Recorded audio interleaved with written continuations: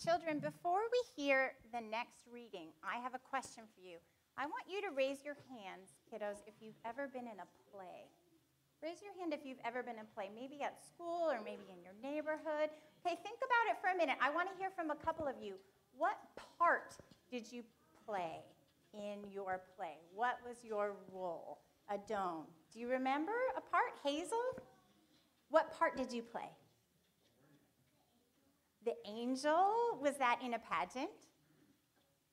Yeah, okay. Yeah, Adon. You were a shepherd? I'm seeing a theme, Jack. He was the villain. What villain in particular? He forgets his name. You've repressed the whole thing. Okay, Anna Kate. You were Flopsy in Peter Rabbit. Yes, Rowan. You were a scarecrow from Peter Rabbit. All right, those are good answers. I want to hear, come find me in coffee hour. I want to hear about your other parts.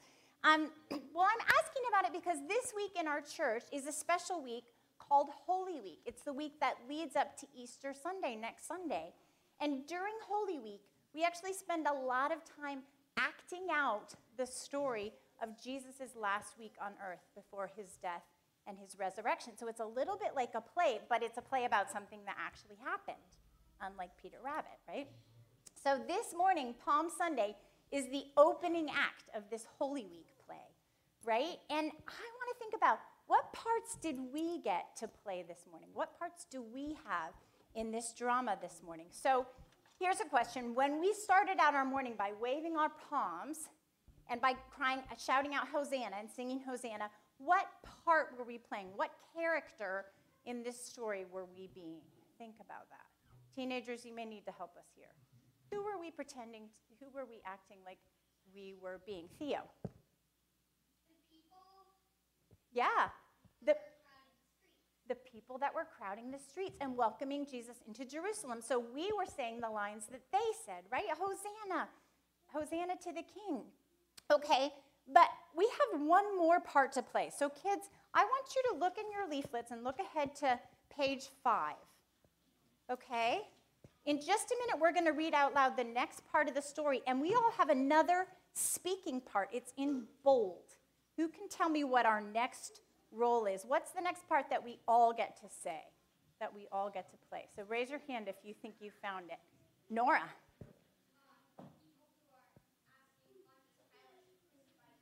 Yeah, so James, what do you notice? What are they saying?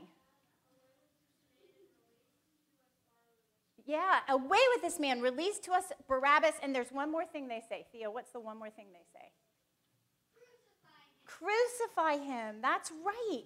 Okay, so first we have the part of the crowds who are saying, Hosanna, blessed Jesus, you're blessed. And the next part we have to play is the people who say, crucify him. So, isn't it weird? Isn't it funny that we have two such different roles to play in this drama? It's almost like you were doing a play of Frozen and someone said, I want you to play Hans and Kristoff. Right? Wait a second. The good guy and the bad guy, people who praise Jesus and the people who want to get rid of him. Why would the church give us those lines to say? That's weird. Well, it's because saying both of those lines reminds us of something that's pretty important about our hearts. There are two basic ways that all of our hearts respond to God, and they're summed up in the phrases Hosanna and crucify him. So Hosanna comes from the Hebrew phrase Hoshia na, which means save, please. Or we might say, so the people who are saying that to Jesus were like saying, save me, right? And crucify him, the people who said that, that was a way of them saying, get rid of him. We don't want him as our king. He's getting in the way of what we want. So the people who were saying, crucify him, were basically saying to Jesus, go away. So people's hearts can respond to God by saying, save me or go away. Can you do that with your hands, kids? Save me or go away. So we're either saying, help me, God, I'm stuck, I need you, or I want to do life my own way. I don't want you to tell me what to do. I don't want you to be my king. So think of that. When do we do that? Any time that we pray for forgiveness or we pray for healing or we pray for somebody we know, we're saying, save me. But when do we say, go away? What if my little sister does something really mean? and unfair. And I decide I don't want to respond the way Jesus taught me to respond, right? I want to do this my way. I want to be mean right back.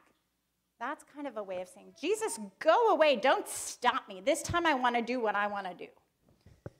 So the lines that we have in this story this morning remind us of those two attitudes toward God that we can have. They're always fighting it out in our hearts. Save me or go away. And that's an important thing for us to remember. And it's why we needed Jesus to come and rescue us, because our hearts have this fight happening inside them. So we're about to hear and then say the next part of the story. And after you've said your lines, kids, I have a challenge for you. So you're going to need to find a pencil or a pen. If you can read, you'll want a pencil or a pen. And here's the challenge. As you hear this story, I want you to follow along and circle all of the characters that we meet in this story, okay? Circle the names of all the characters that we meet in this story. Who are all the other people in this story? And if you don't read yet, you can use your ears and just listen along and notice, okay? And as you do that, I want you to think about this. Which attitude did each of these people have toward Jesus at this point in the story? Were their hearts saying, save me? Or were their hearts kind of saying, go away? Okay, so use your listening ears as we hear this next part of the story.